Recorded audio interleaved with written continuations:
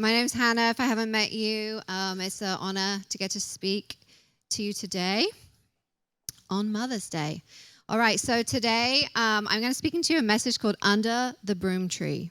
And this is a place in the Bible where God really met with Elijah. And I know that in the same way this happened for him, God wants to meet with you. In your desert, in your dryness, in your weakness, God is going to meet with you. So I'm going to start with a question. Have you ever felt like running away? Have you ever felt like things aren't as you expected them to be? Have you ever got to that point in life where you're like, shouldn't I be further than this by now? Shouldn't I be impressive by now, God? Well, that was Elijah. We're going to read about him, and he had an extraordinary high moment. He had a victory of biblical proportions. You like the way I did that? It literally was biblical. And basically, if you haven't read it, the story is that 850 false prophets who led the people astray, who encouraged them to do self-harm and to worship false idols, and just were basically tormenting the people in the name of life and God, and this is going to help you. And Elijah went up against them by himself, just him and God. And they both put out all their offerings, and they said, where the fire falls, that's who's the real God. And of course, you don't need to read it to know, God won. Yes. The other people didn't really work. And yeah, he had this prolific high moment. Just, you know, have you ever had that moment where everything's just going right? Everything's happening. You feel like, yes. You even start to feel like you're pretty good. And then something comes, a low comes, something hits you. Maybe you finally conquer an addiction, and then you realize, oh, I have other problems too. Has that ever happened to you? Or you're like, I'm doing so well. I've given up, bad language or whatever it is you're struggling with. And then you stub your toe and you're like, no. We all know the toe. Why is that so bad? I don't know. But anyway, I really did experience this a number of years ago. I came to Jesus at 20 years old in England. I was not raised a Christian. But I had a radical, life-changing encounter with God. And people tried to get me. People invited me to church. God was working on me for many years, but he eventually got me. Okay, if you can guess where I was when I got saved, you get a prize at the end. Oh, he already knows. A bar. That is very iconic, a pub. It was a red double-decker bus. You can't make this up. It actually happened.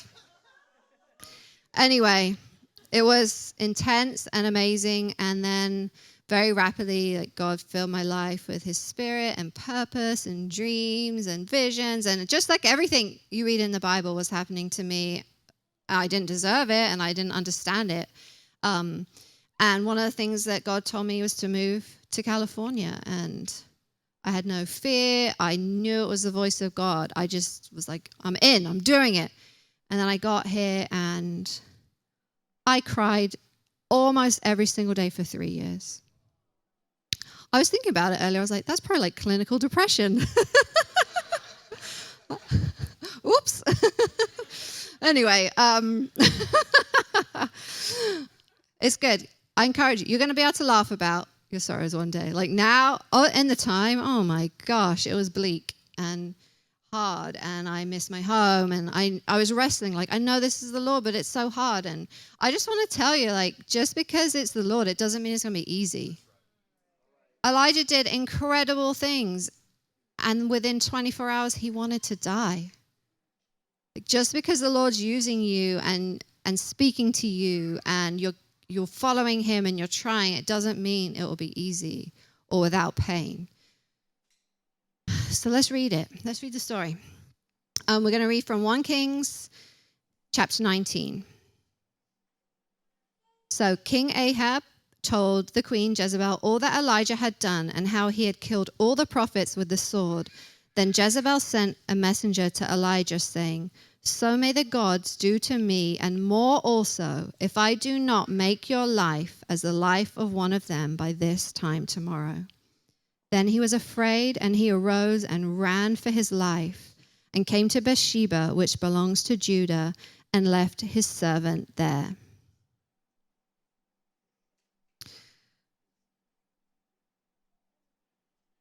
Elijah broke. Like, he had the most high moment. He did something so profound in the Spirit of God, not in his own strength even, just God's power worked through him. And then, boom, reality hit. And he had a threat on his life.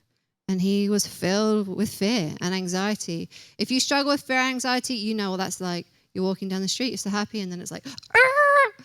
Just, if you've had a panic attack, you know what I'm talking about. It's the worst, and it just cripples you. And this is what happened to him. He just was like, I can't do this. I'm going to get out of here. Christianity isn't about being perfect. That's God's job. For all you perfectionists out there. It's a good aspiration, but you're never going to accomplish it. Like, only God can be perfect. Only God can be flawless and healthy and whole. You're going to break. You're going to struggle. You're going to be afraid, even if it's a great time in your life. You can be in a great season and then, boom, something happens. It's okay. I want to tell you, it's okay to grieve. It's okay to weep.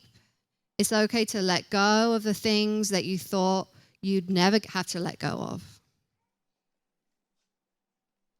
And I think one thing that we struggle with as humans is when that happens, we just condemn ourselves. We're just like, I'm the worst. I always knew I was the worst Christian in this whole church, but now it's true. We're bad, aren't we? We look around and we're like, I know I'm worse than them. I'm definitely worse than them. Look at her arms are like, in worship. And you're like, I can't even put my hands up today. But the gospel is so powerful. There's no condemnation in the gospel.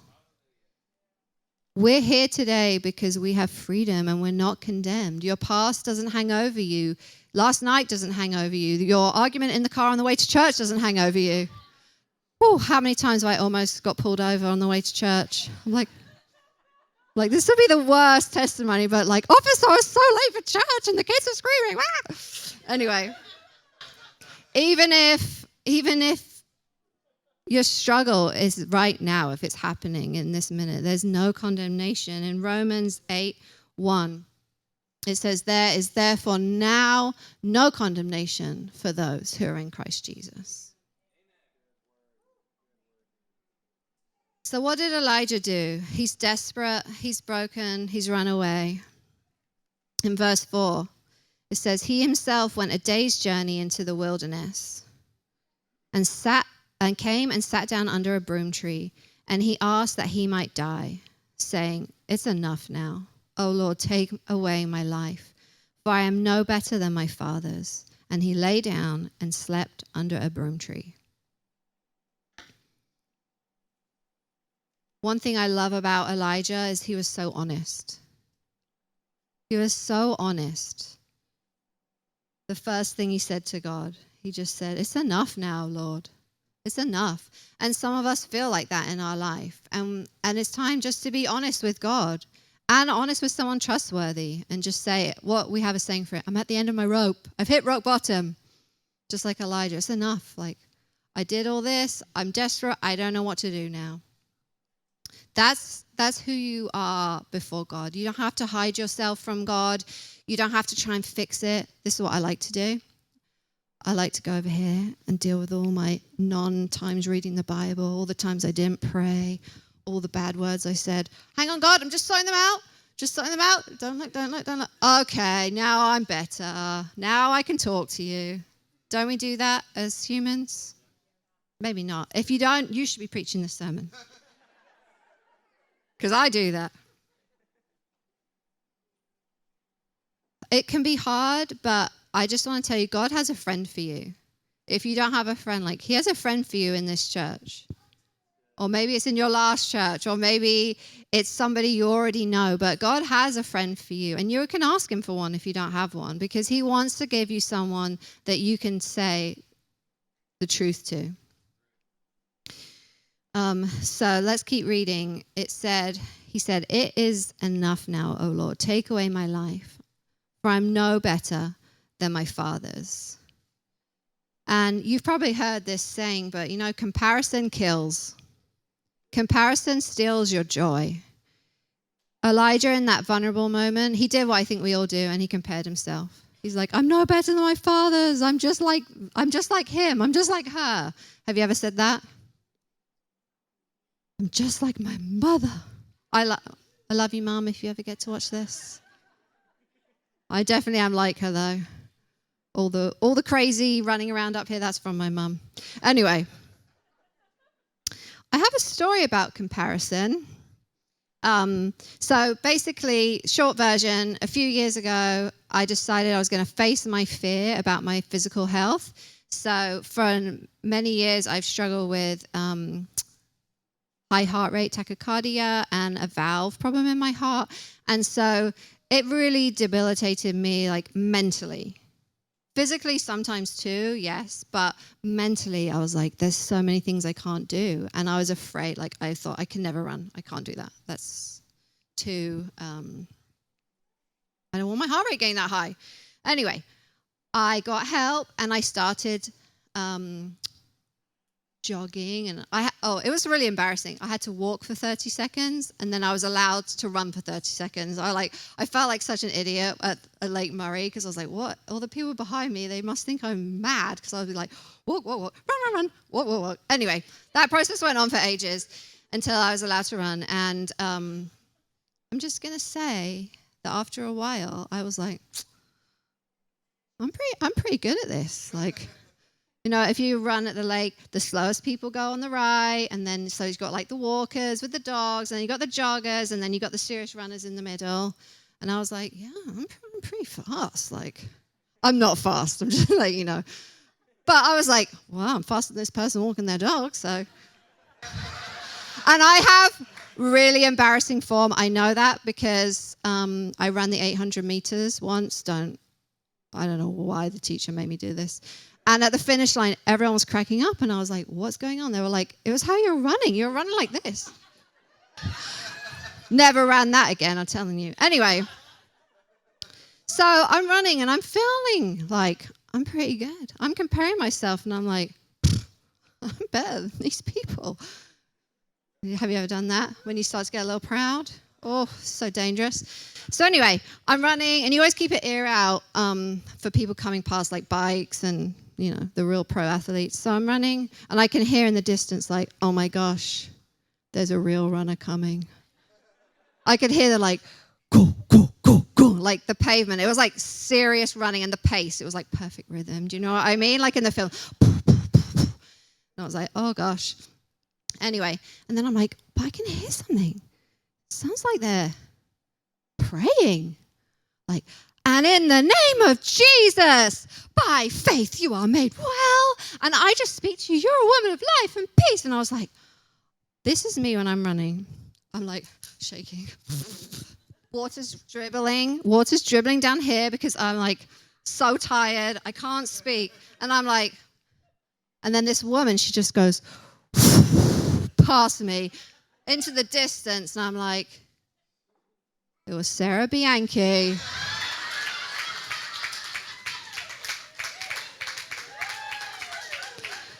Pastor's wife.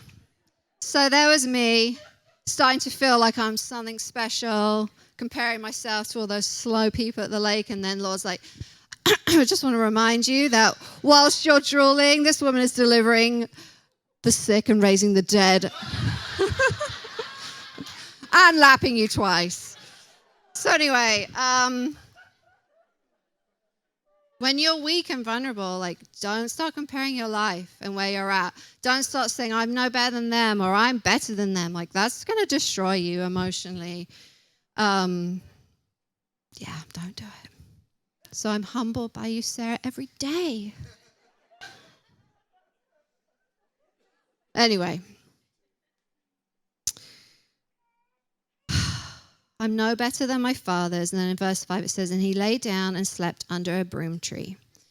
And in the Bible, there's like thousands of years of history in very little pages. And sometimes we don't get very much detail. So when we do get detail, we should really pay attention. And I'm like, why do we know that he sat under a specific tree?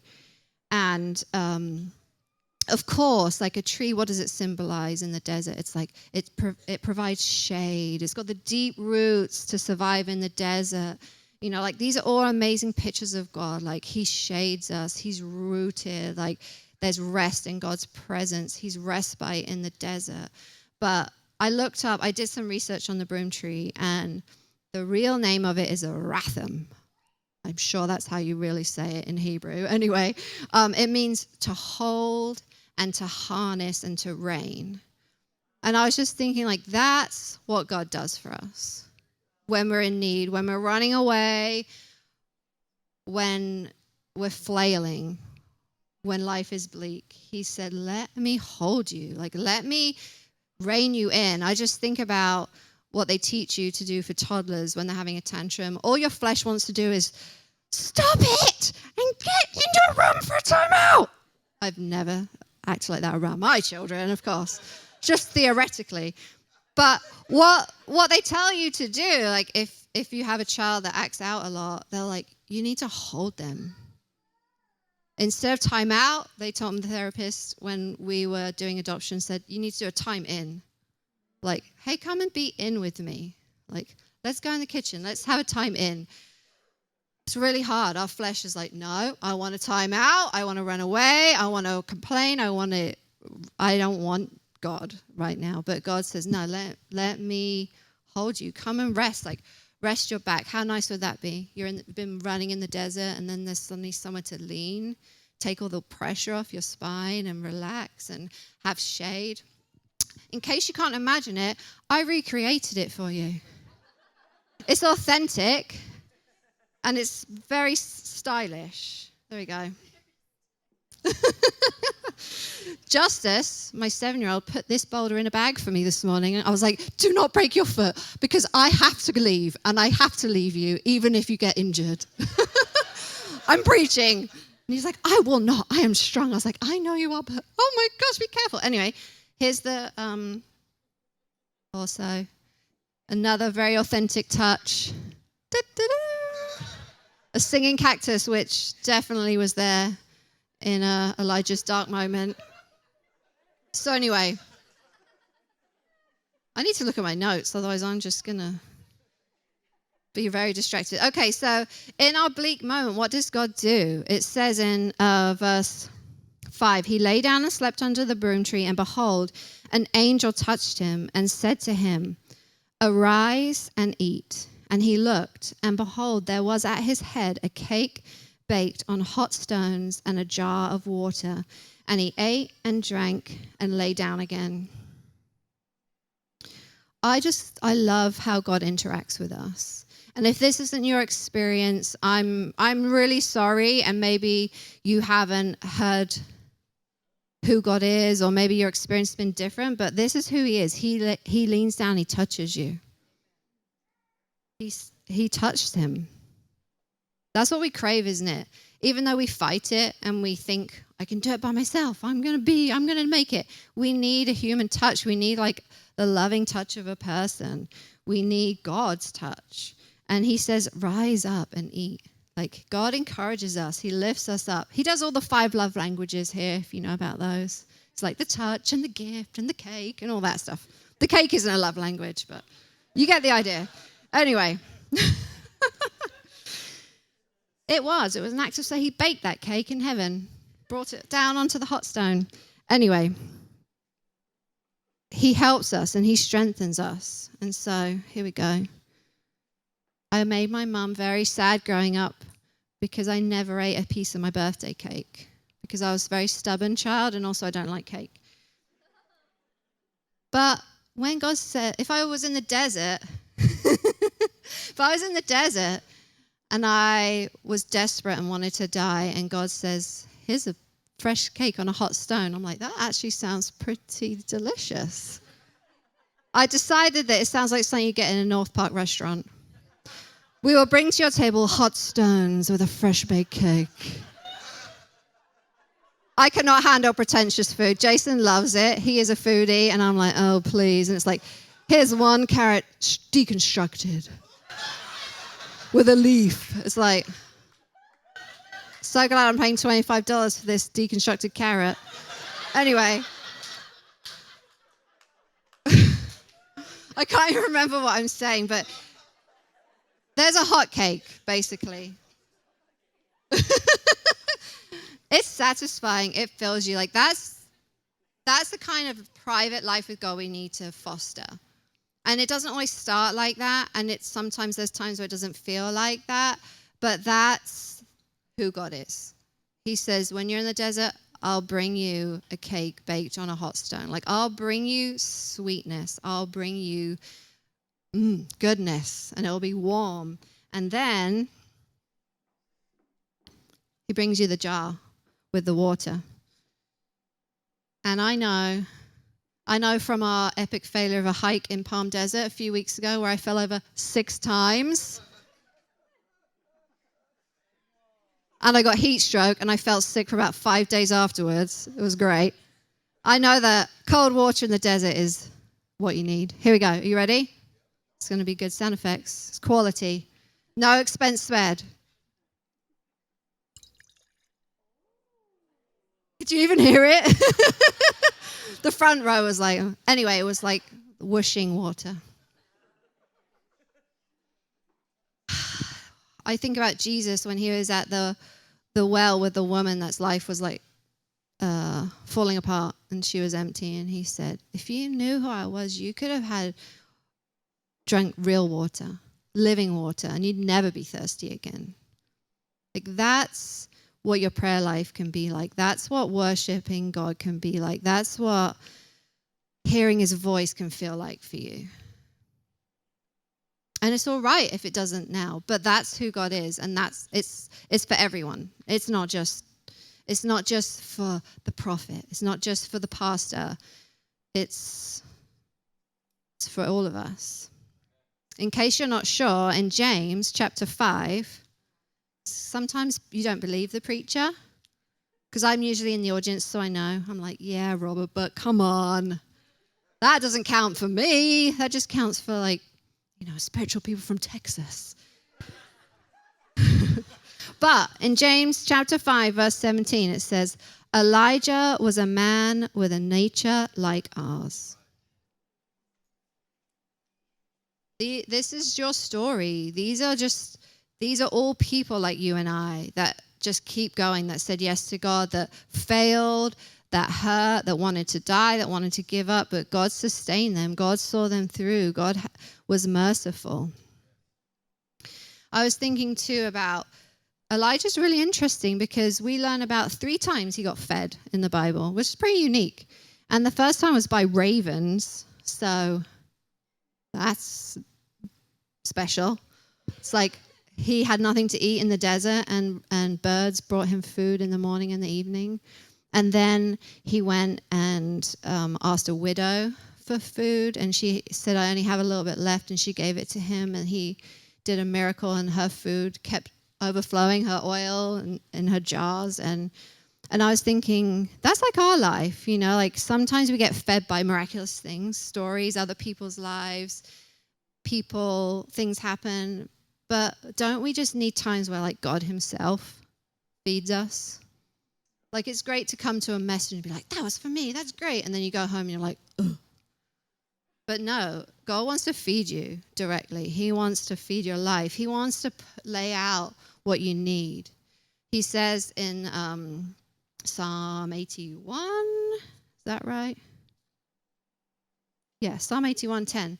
He said, I am the Lord who brought you up out of the land of Egypt. Open your mouth wide and I will fill it. It's one of the best scriptures ever. It really is. Sometimes when I'm praying, I do this. If you ever see me, I'm either falling asleep or I'm doing this. Because it's like sometimes you have to do a symbol to God. You know, like, here I am, like, fill my mouth. But we know it's not just about food. We know it's like the deeper need of every person to be loved, to be seen, to be accepted, to have purpose, to be forgiven. Like, that's what God's saying. And you're like, well, how can I trust him? Have you ever had a person say they're going to do something and they don't? I'll love you forever, every teenager says to the other teenager. I remember at 10 years old, I was like, I will always love James forever and ever and ever. Yeah. We're very weak and frail as humans, but God says, you know, you can trust me because I'm the Lord your God who brought you up out of the land of Egypt. I delivered 5 million people from slavery in a day, and I walked them through the dry bed of a crazy Red Sea, and I deliver them to the perfect land for them. I can fill your mouth. I can meet your needs. I can heal you. I'm that same God. That's how you know it can be done. So let's get on the healing journey. God's patient. He's patient. And what happens after that? He ate and drank and lay down again. And then in verse 7 it says, and the angel of the Lord came again a second time and touched him and said, I lost my line. Came again and touched him and said, arise and eat, for the journey is too great for you. And he arose and ate and drank and went in the strength of that food 40 days and 40 nights to Horeb, the mount of God. God knows that the journey is too great without his ongoing help.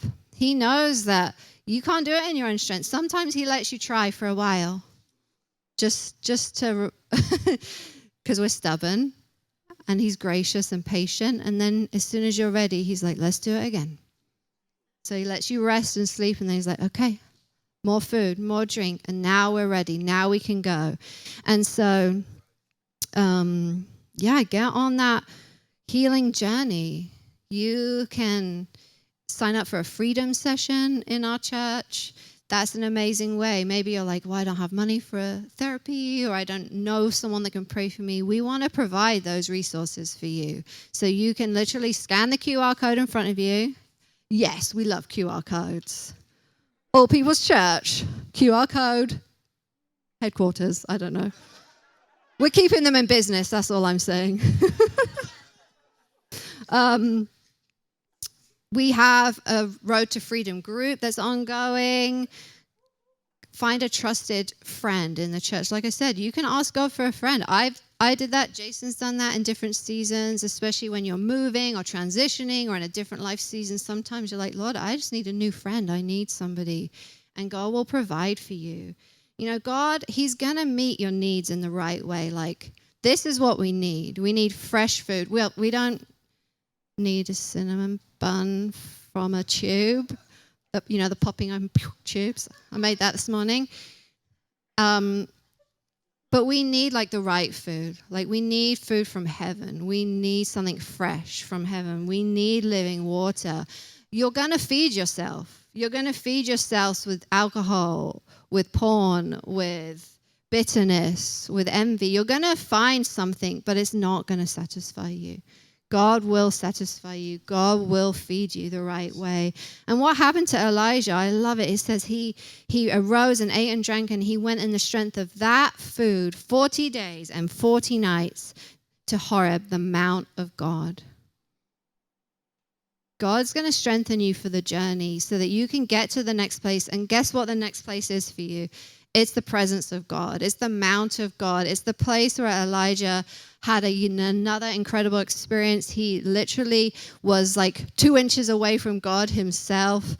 He got vision for his life. He knew that he didn't need to die. God called him where to go next. He gave him Elisha. He said, you're going to have a friend to mentor and who's going to take your place one day. He gives you people in your life. And it all just starts with resting under that tree, the tree that God provides in the desert. And so I'd love for us to just stand together and respond to this.